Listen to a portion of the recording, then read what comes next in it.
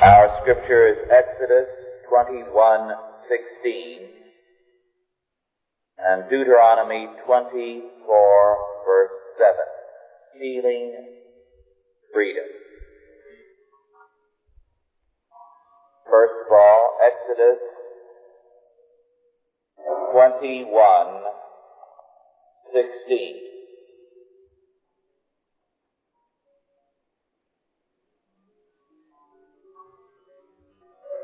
Exodus 21:16.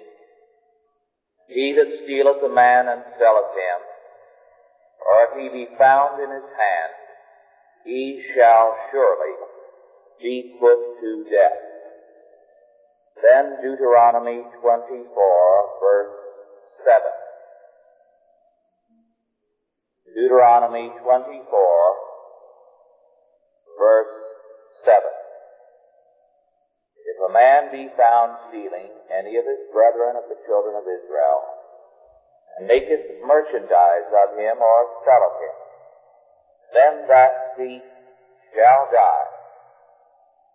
Thou shalt put evil away from among you. Thus far in our treatment of the eighth commandment, thou shalt not steal, we have dealt with property and restitution. Certain modern scholars in Germany, who are by no means orthodox,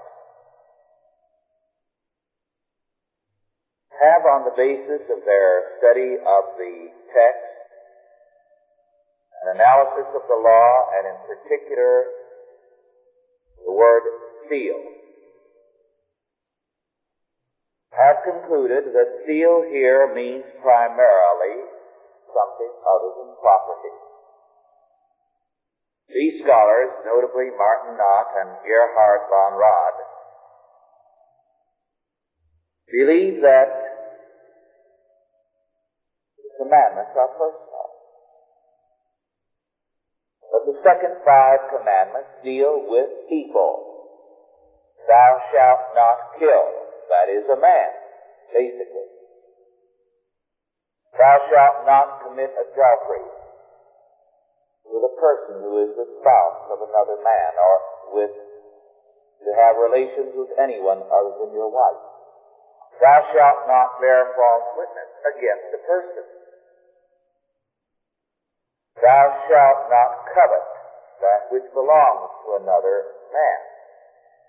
Their point is that all these commandments being personal, the basic meaning of the commandment, thou shalt not steal, is again personal.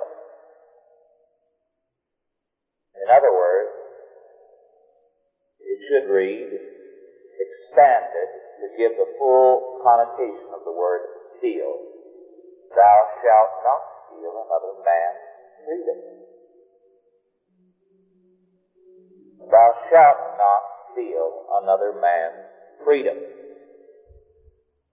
The primary reference is to these commandments with respect to kidnapping.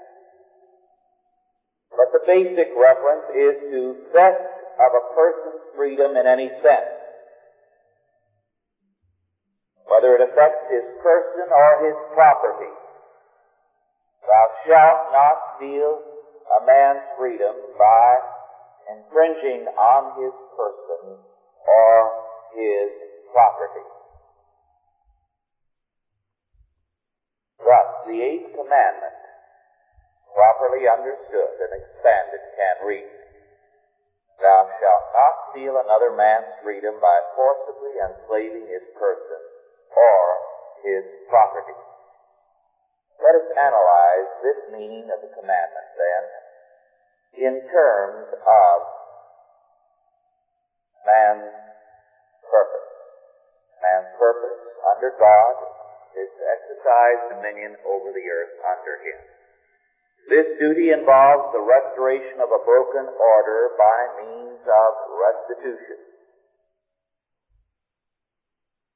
To kidnap and enslave a man is to rob him of his freedom. And a man needs his freedom in order to fulfill his created purpose. We are told repeatedly in Scripture that the believer is not to be a slave.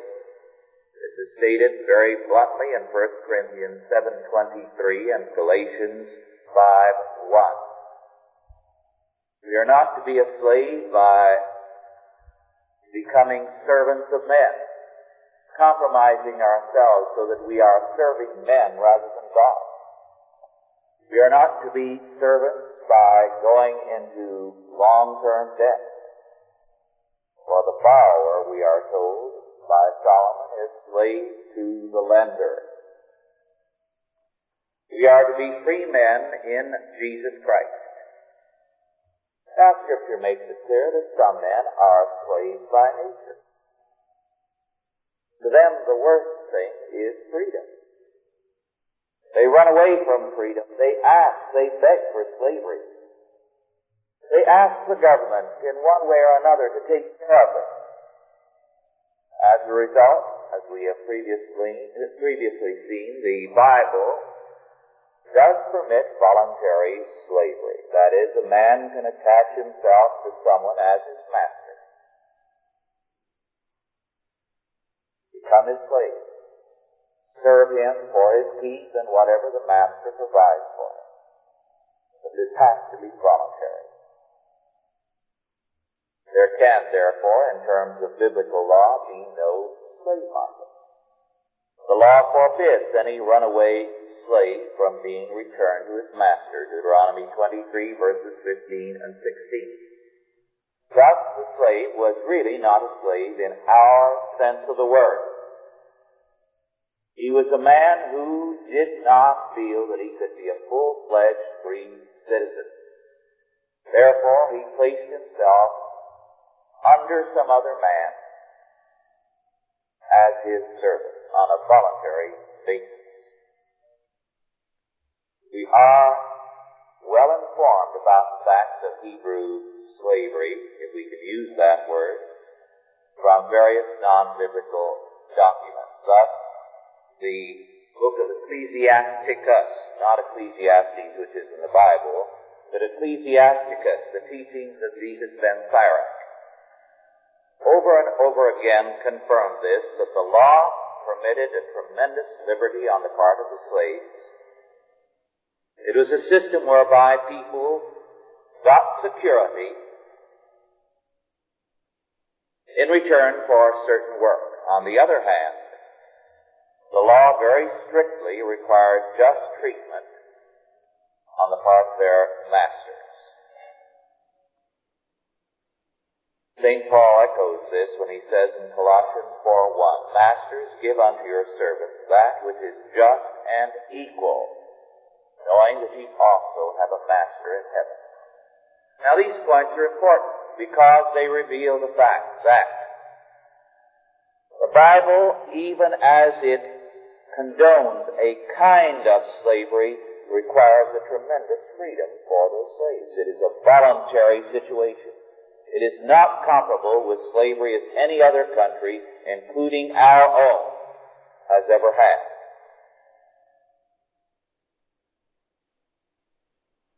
The only other kind of enslavement permitted was when someone stole. He had to be a bondservant and work out restitution if he could not make restitution in cash or in kind immediately.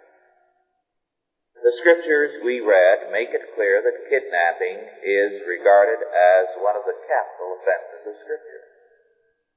The purpose of kidnapping is related to slavery.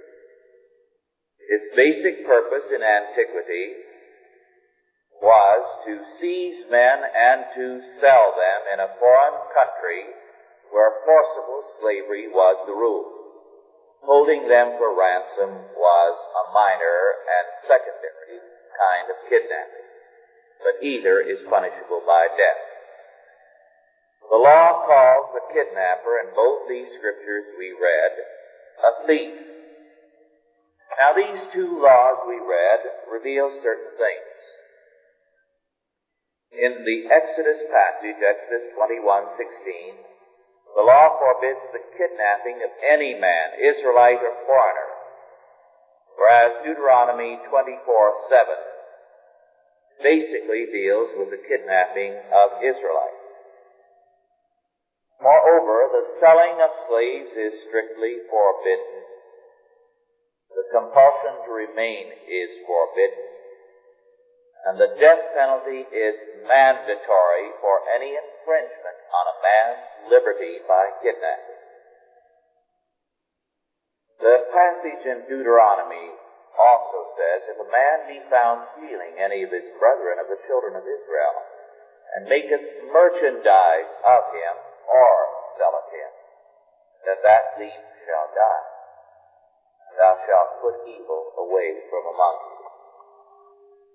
The passage, maketh merchandise of him,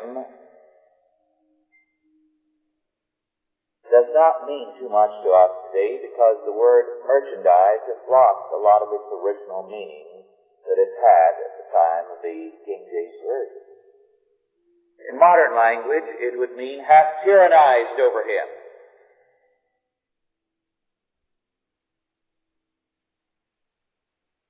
Hath treated him, in other words, as a non-person, with cruelty, in a depersonalized manner. A man, in other words, must be treated as a man at all times.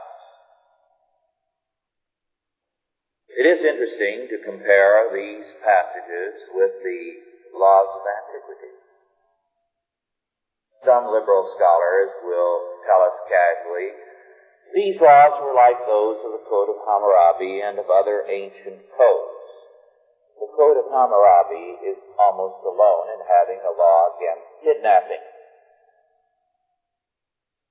But it is significant to compare the Code of Hammurabi, it is Code 14, if you want to look it up in the law of Hammurabi, with the biblical law. The Code of Hammurabi only legislated against the kidnapping of a child. You could steal a man, you could enslave him, there was compulsory slavery, there was a slave market in Babylon. There was no comparison with the biblical situation. As a matter of fact, as Dr. Cyrus Gordon, a distinguished biblical scholar and archaeologist, has remarked, and I quote, the entire population is theoretically in slavery to the king in the Code of Hammurabi, unquote. Now this, of course, was basic to the law system of every civilization in antiquity. The entire population was, in theory, and usually in fact, a slave of the king or of the state. And of course, it is precisely this theory of the state that revives wherever Christianity recedes. Today, increasingly, theoretically, every citizen is in bondage to the state. He is no longer free. Consider, for example, the 16th Amendment, the Income Tax Amendment. Recently, we had a measure in Congress which has not passed the House of Representatives. In fact, they did not include the amendment to raise the exemption per person from $600, I believe, to $800. The language there, of course, is significant. Theoretically, in terms of the amendment, all your income and all your property implicitly belongs to the state. When they allow you $600 or $800 or anything else in the way of a deduction, it is an exemption. It is a grant from the state to you. The state has the legal right to all your income. So that we can say, in terms of our law system now, the entire population is theoretically in slavery to the state. The commandment says, thou shalt not steal. And the meaning, as these scholars who have no particular belief in Scripture and treat it very casually and with contempt, basically, the meaning they recognize of the commandment, thou shalt not steal, is, thou shalt not steal another man's freedom. Thou shalt not steal another man's freedom by forcibly enslaving his person or his property.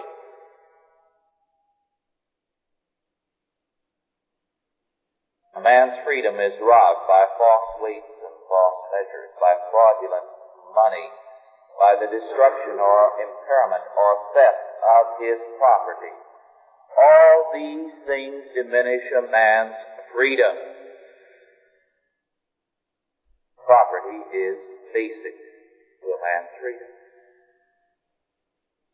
The tyrant state always strikes at a man's freedom through his property. But according to this law, neither the state nor any individual has any right to steal man's freedom in any way.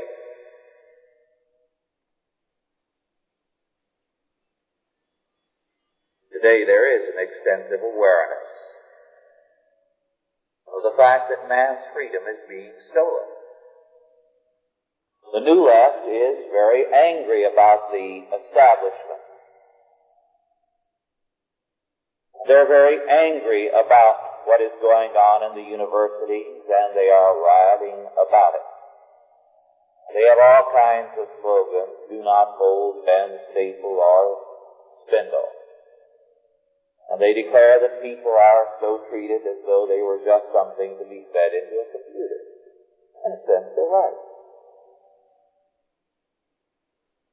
And conservatives, too, are very angry about the loss of freedom.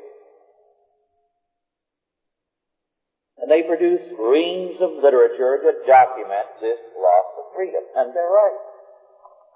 But is there any solution to the matter apart from biblical faith and law? Every society apart from this rapidly goes into slavery.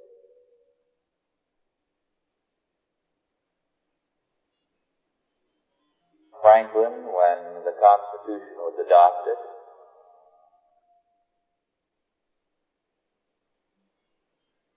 made it clear that men would either obey God or they would end up obeying men. And of course, we are obeying men today increasingly. And we are seeing our freedom stolen. The state is transgressing this law not only by acts of confiscation and manipulation of money and taxation, but also by every undercutting of biblical faith and education. A state-controlled system of education is a theft, not only by its taxation, but by its destruction of public character. It destroys godly society. Let us turn back the pages to just 100 years ago, 1869, New York City. At that time, most of the country was a very devout, God-fearing, law-abiding area. There were two areas where there was disorder in some frontier towns, and New York, which was known as Sodom by the Sea. New York was regarded as the epitome of everything that was horrible.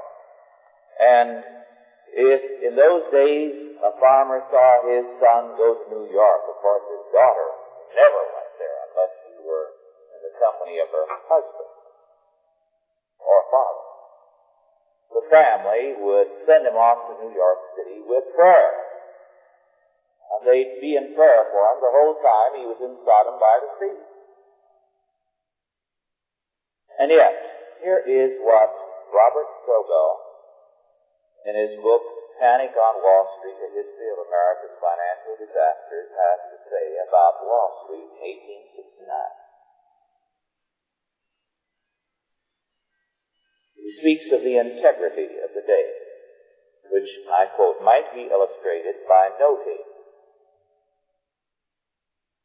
that by the late 1860s, gold was transported openly, carried by messengers in heavy canvas bags.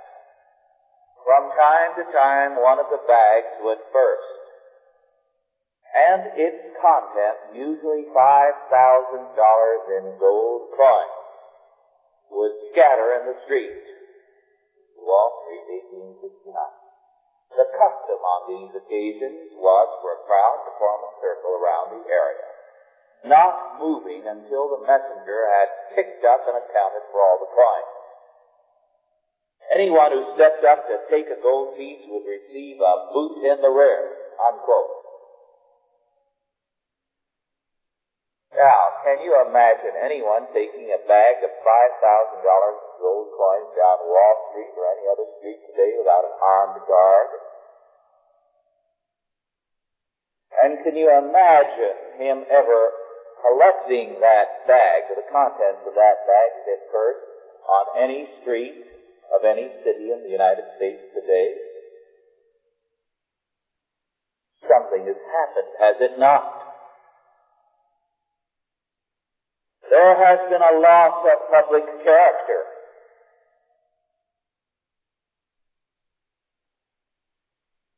There has been erosion, serious erosion of the faith and character of the people, and this has robbed every one of you.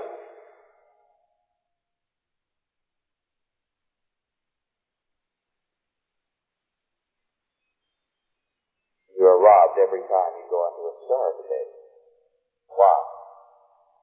Because the thefts which are so high today are written into the price of the merchandise.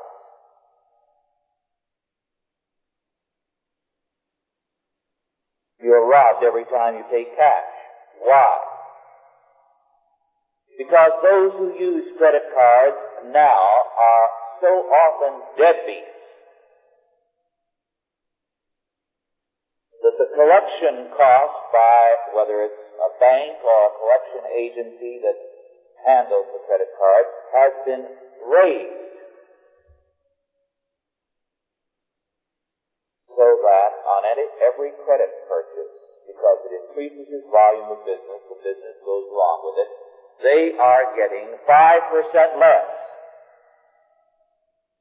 The Wall Street Journal in the last week remarked that a lot of the bigger customers are now demanding, if they see a sign, Bank America card honored or any other such sign, they will not do business unless they get a 5% cash discount. And so the credit card business is beginning to create a great deal of unhappiness in many areas.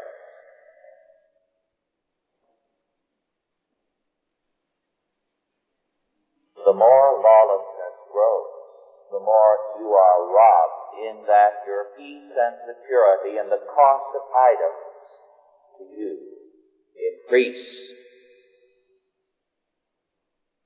It is interesting to note what archaeologists have reported concerning Israel in the days when the law was kept.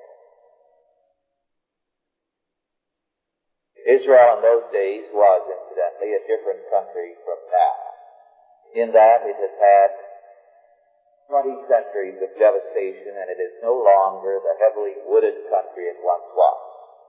But it was in those days a beautiful country, well wooded, with many streams flowing that are now dry, and a country rich in field stones.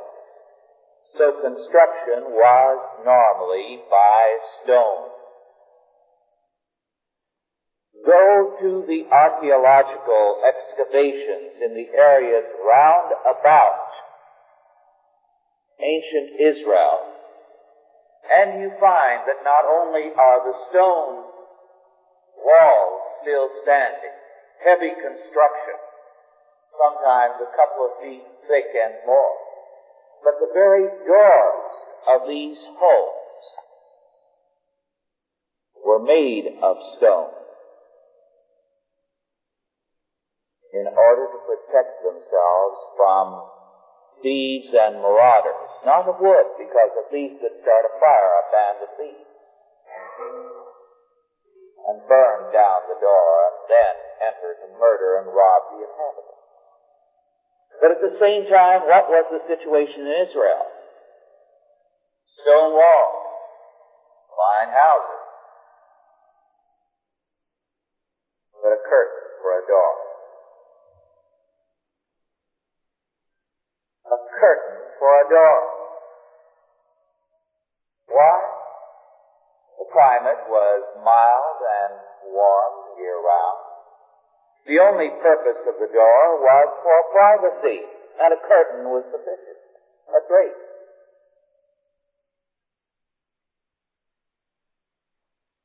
Because there was no need, since you had a law-abiding people. You have a stone door and a lock.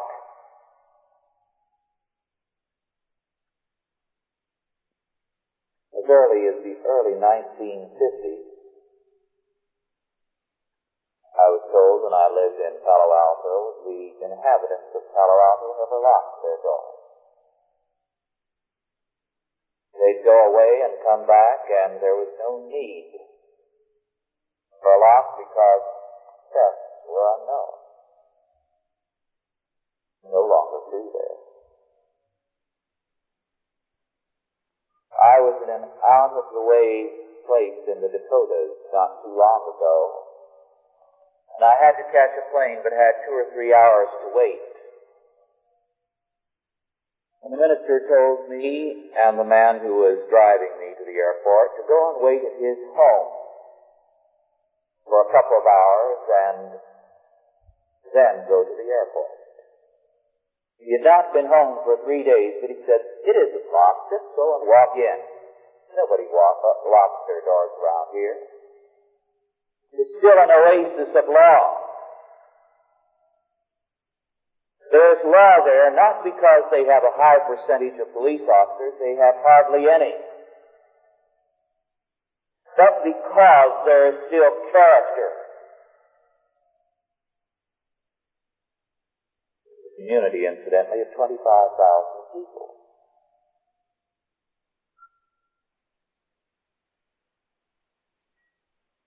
Thou shalt not steal.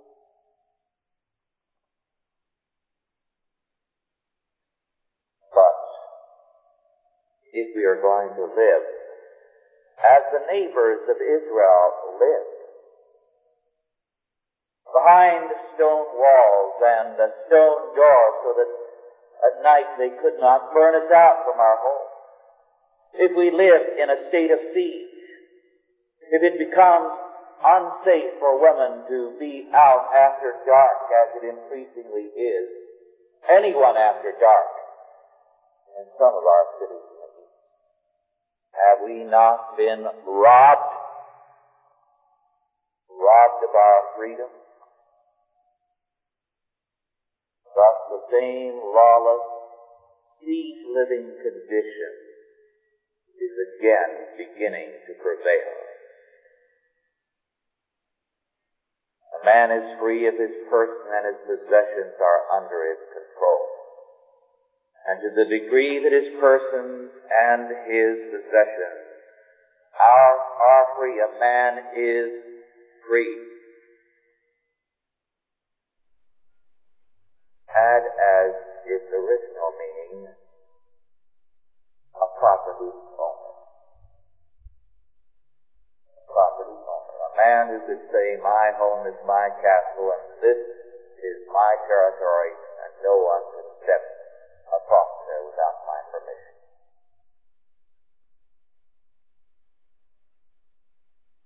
Today, free man in the sense that a man had property in the early American sense that was beyond taxation. The state had no right to tax it. The state had no right to walk upon it. It was his castle. The free man in that sense is gone.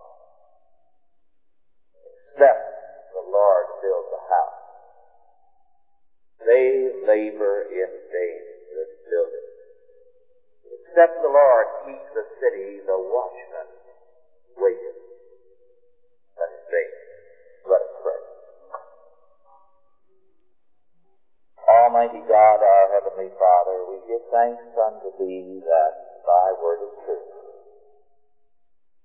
We come to Thee, our Father, as men who have been robbed of our freedom, beseeching Thee, our Father, to establish us again on Thy law word. We may again be a free people under Thee. Bless us for this purpose in Jesus' name. Amen. Are there any questions now with respect to our lesson? Yes.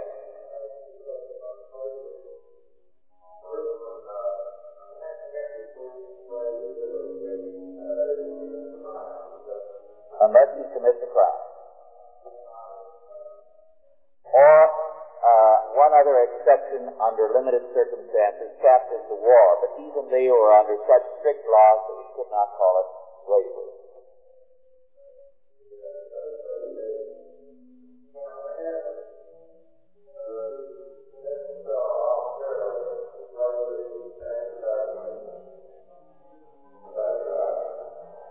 He cannot. And this is why the commandment is to believers, be not ye the servants of men. In other words, the Bible recognizes that the man who is not a believer doesn't have dominion over himself, and therefore he is going to try to create a slave society inescapably. And so, the attitude of Scripture is, yes, the man who cannot control himself is going to be controlled by someone. You cannot legislate slaves into free men. But a free man has an obligation to stand up in terms of his freedom. Another question you had?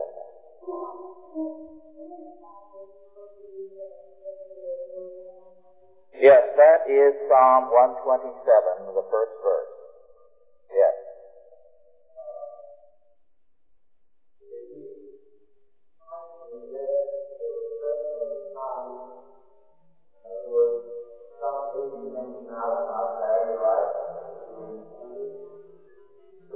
No. Yes. No, the principle of the death penalty in the Bible is the principle of restitution. The punishment must fit the crime. Thus, as I pointed before, if you steal $100 in terms of biblical law, you restore the $100 plus another 100. You're penalized by the exact amount that you hope to profit by. If you steal one sheep, you restore 5 because the sheep can multiply, have use as wool, as meat, and so on.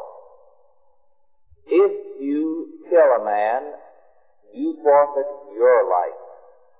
If you kidnap a man, stealing his freedom is a way of killing a man. You forfeit your life. So, restitution, you see, is the basic principle. This is why, and we'll come to this at a later date again, there's no prison system in the Bible. It's restitution or death.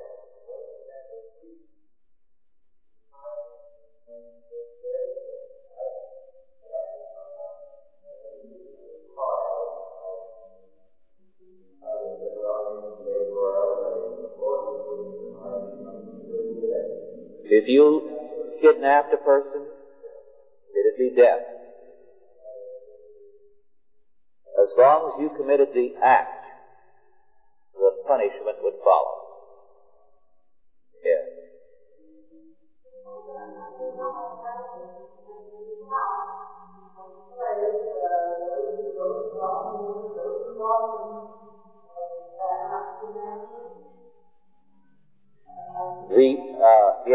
The southern slavery was not biblical. On the other hand, the kidnapping was not done by any white man. The money of Africa was slaves. and the slaves were bought and sold by the Negroes themselves to Arabs, and the Arabs sold them to the slavers. But those people had been slaves and were slaves for some time. In fact, there was nothing but slavery in Africa. Every chief owned his tribe. He could sell it right out from under him. In fact, they still do. Sometimes, to this day, there have been instances within the past few years of a Negro chief of a tribe becoming a Muslim and then selling all his tribe in order to have the money for a pilgrimage to Mecca and to live high there too. Yes.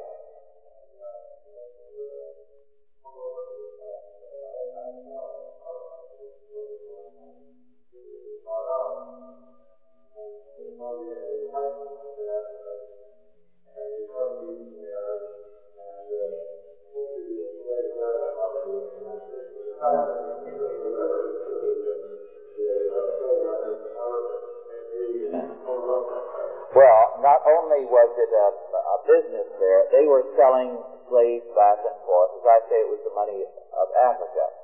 But they had breeding pens. This was a business. They were selling them into Asia. They were selling them into the Middle East. And the Arabs would have breeding pens. And they would themselves breed some of the negresses to produce the foremen.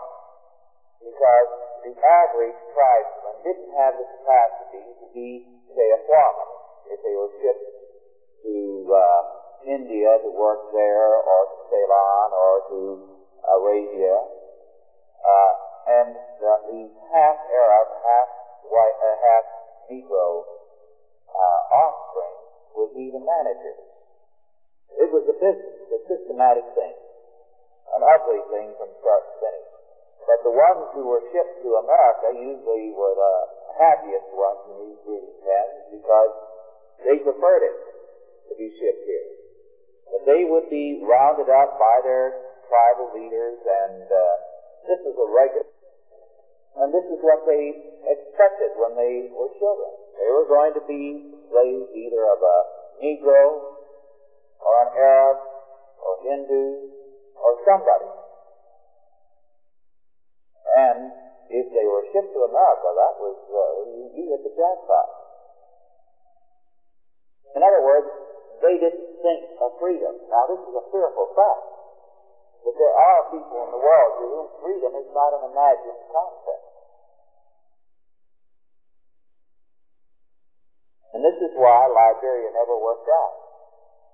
They rounded up a lot of freed slaves, a lot of very benevolent people, and they shipped them to Liberia and did everything to make a country out of it. It didn't become a country until Firestone moved in and began to exploit it. And the whole thing there is a facade. And of course, all the African countries are facades. There's more colonialism today in Africa than when it was supposedly a colonial empire. And now it's divided up between the Soviet and the Western bloc. That's the only difference. And the puppet governments are far more brutal to their people than the formal colonialism, where there was a lot of criticism from abroad if they got seriously out of line.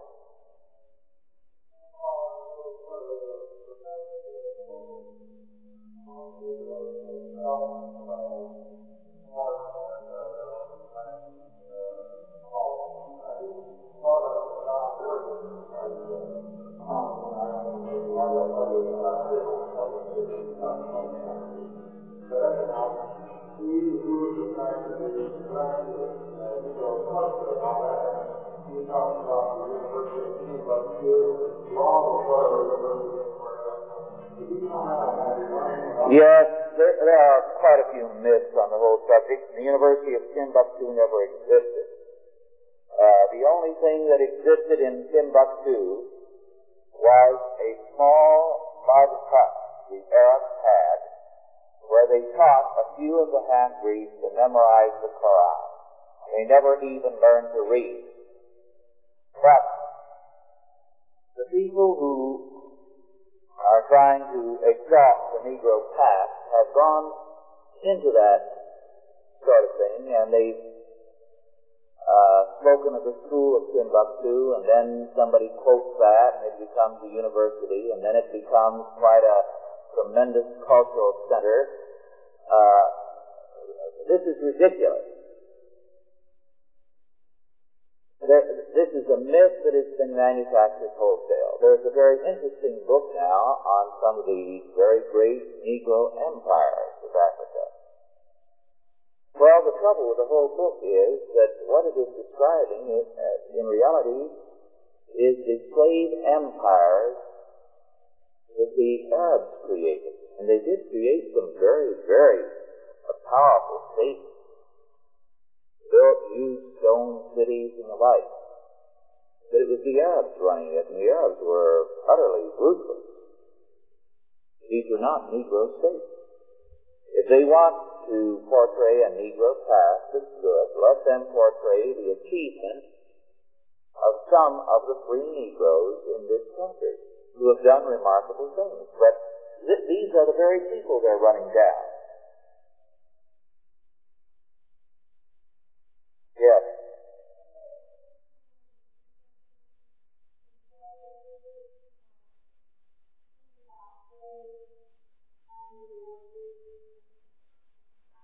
Yes, the point made by St. Paul in his letter to the Corinthians is that every man is to stay in the condition in which he is unless he can work himself out of it peaceably.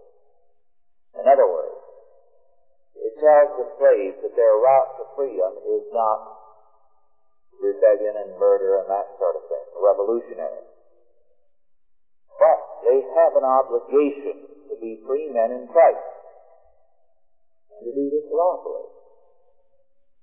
Now, this could be done even under Roman law and Greek law, because the slave had the opportunity to make money on the side. He could do things on his own.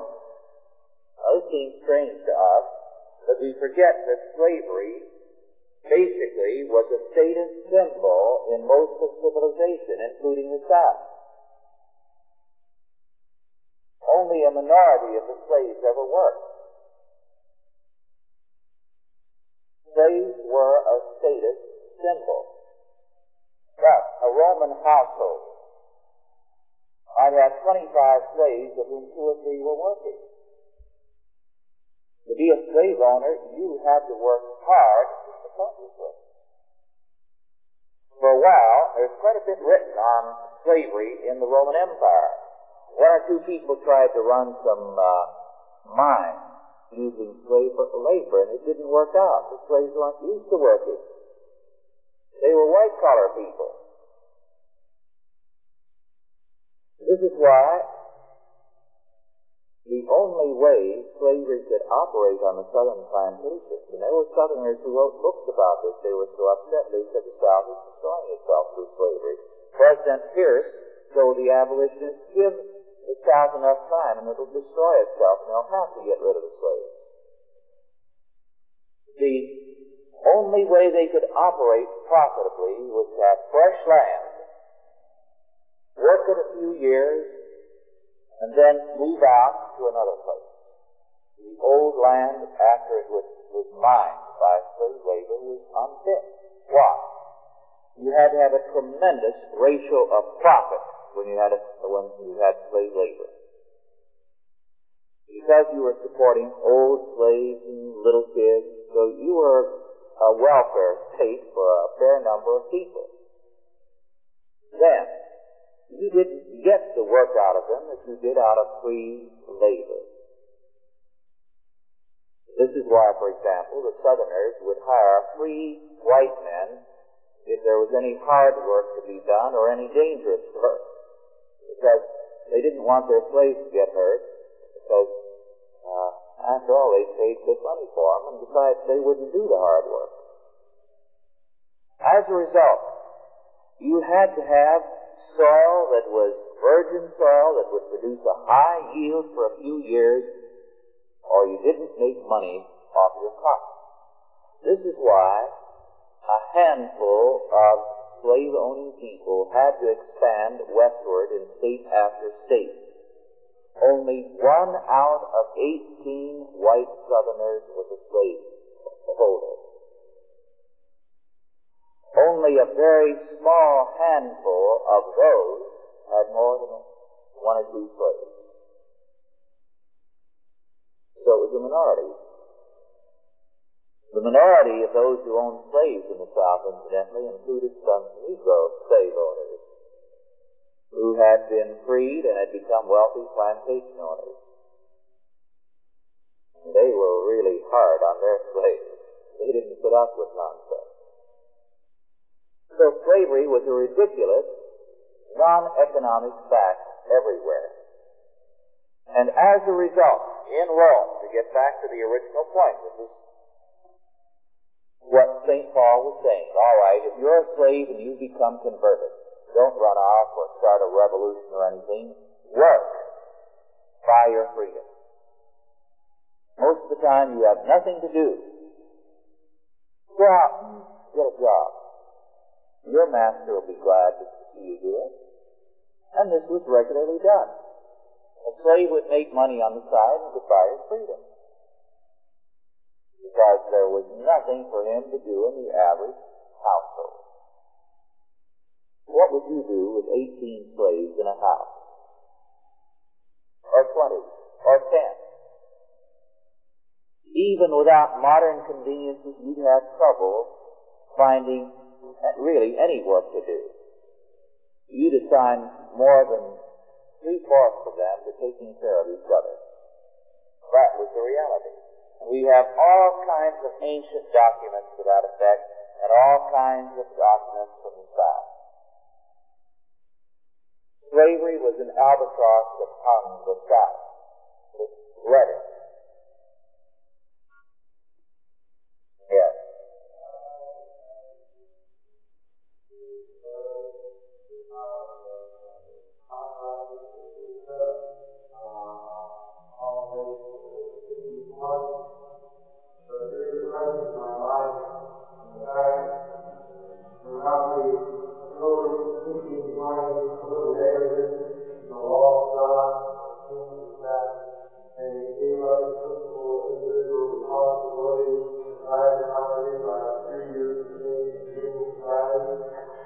Very good question.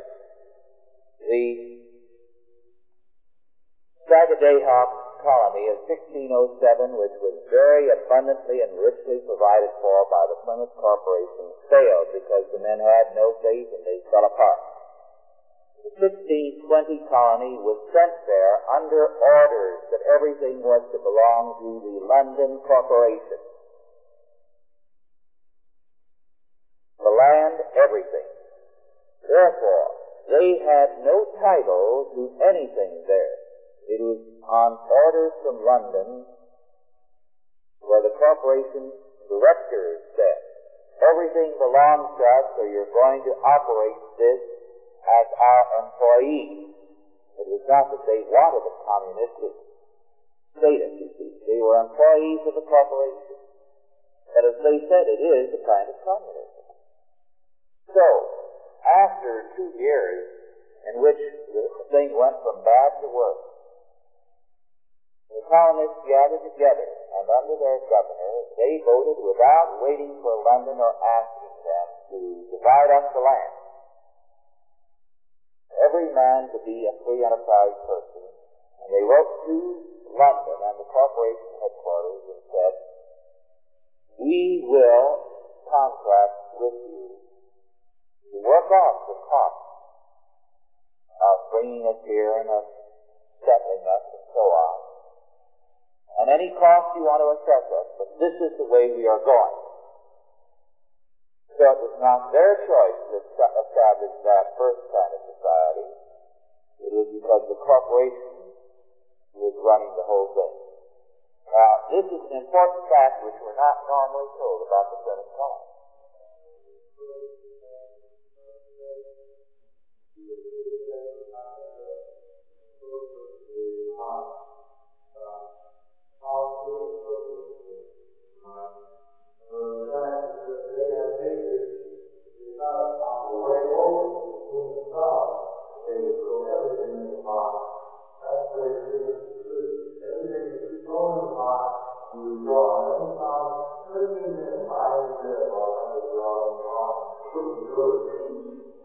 On the way over, they were told what the corporation expected of them. They weren't happy about it. You see, they were picked up in the Netherlands. They were Englishmen who had fled from religious persecution. Here was an opportunity to go to the New World and try to make a new beginning on their own. They were ready to go on any terms. So they left. They were stuck with whatever was told them. That was the reality. Yes.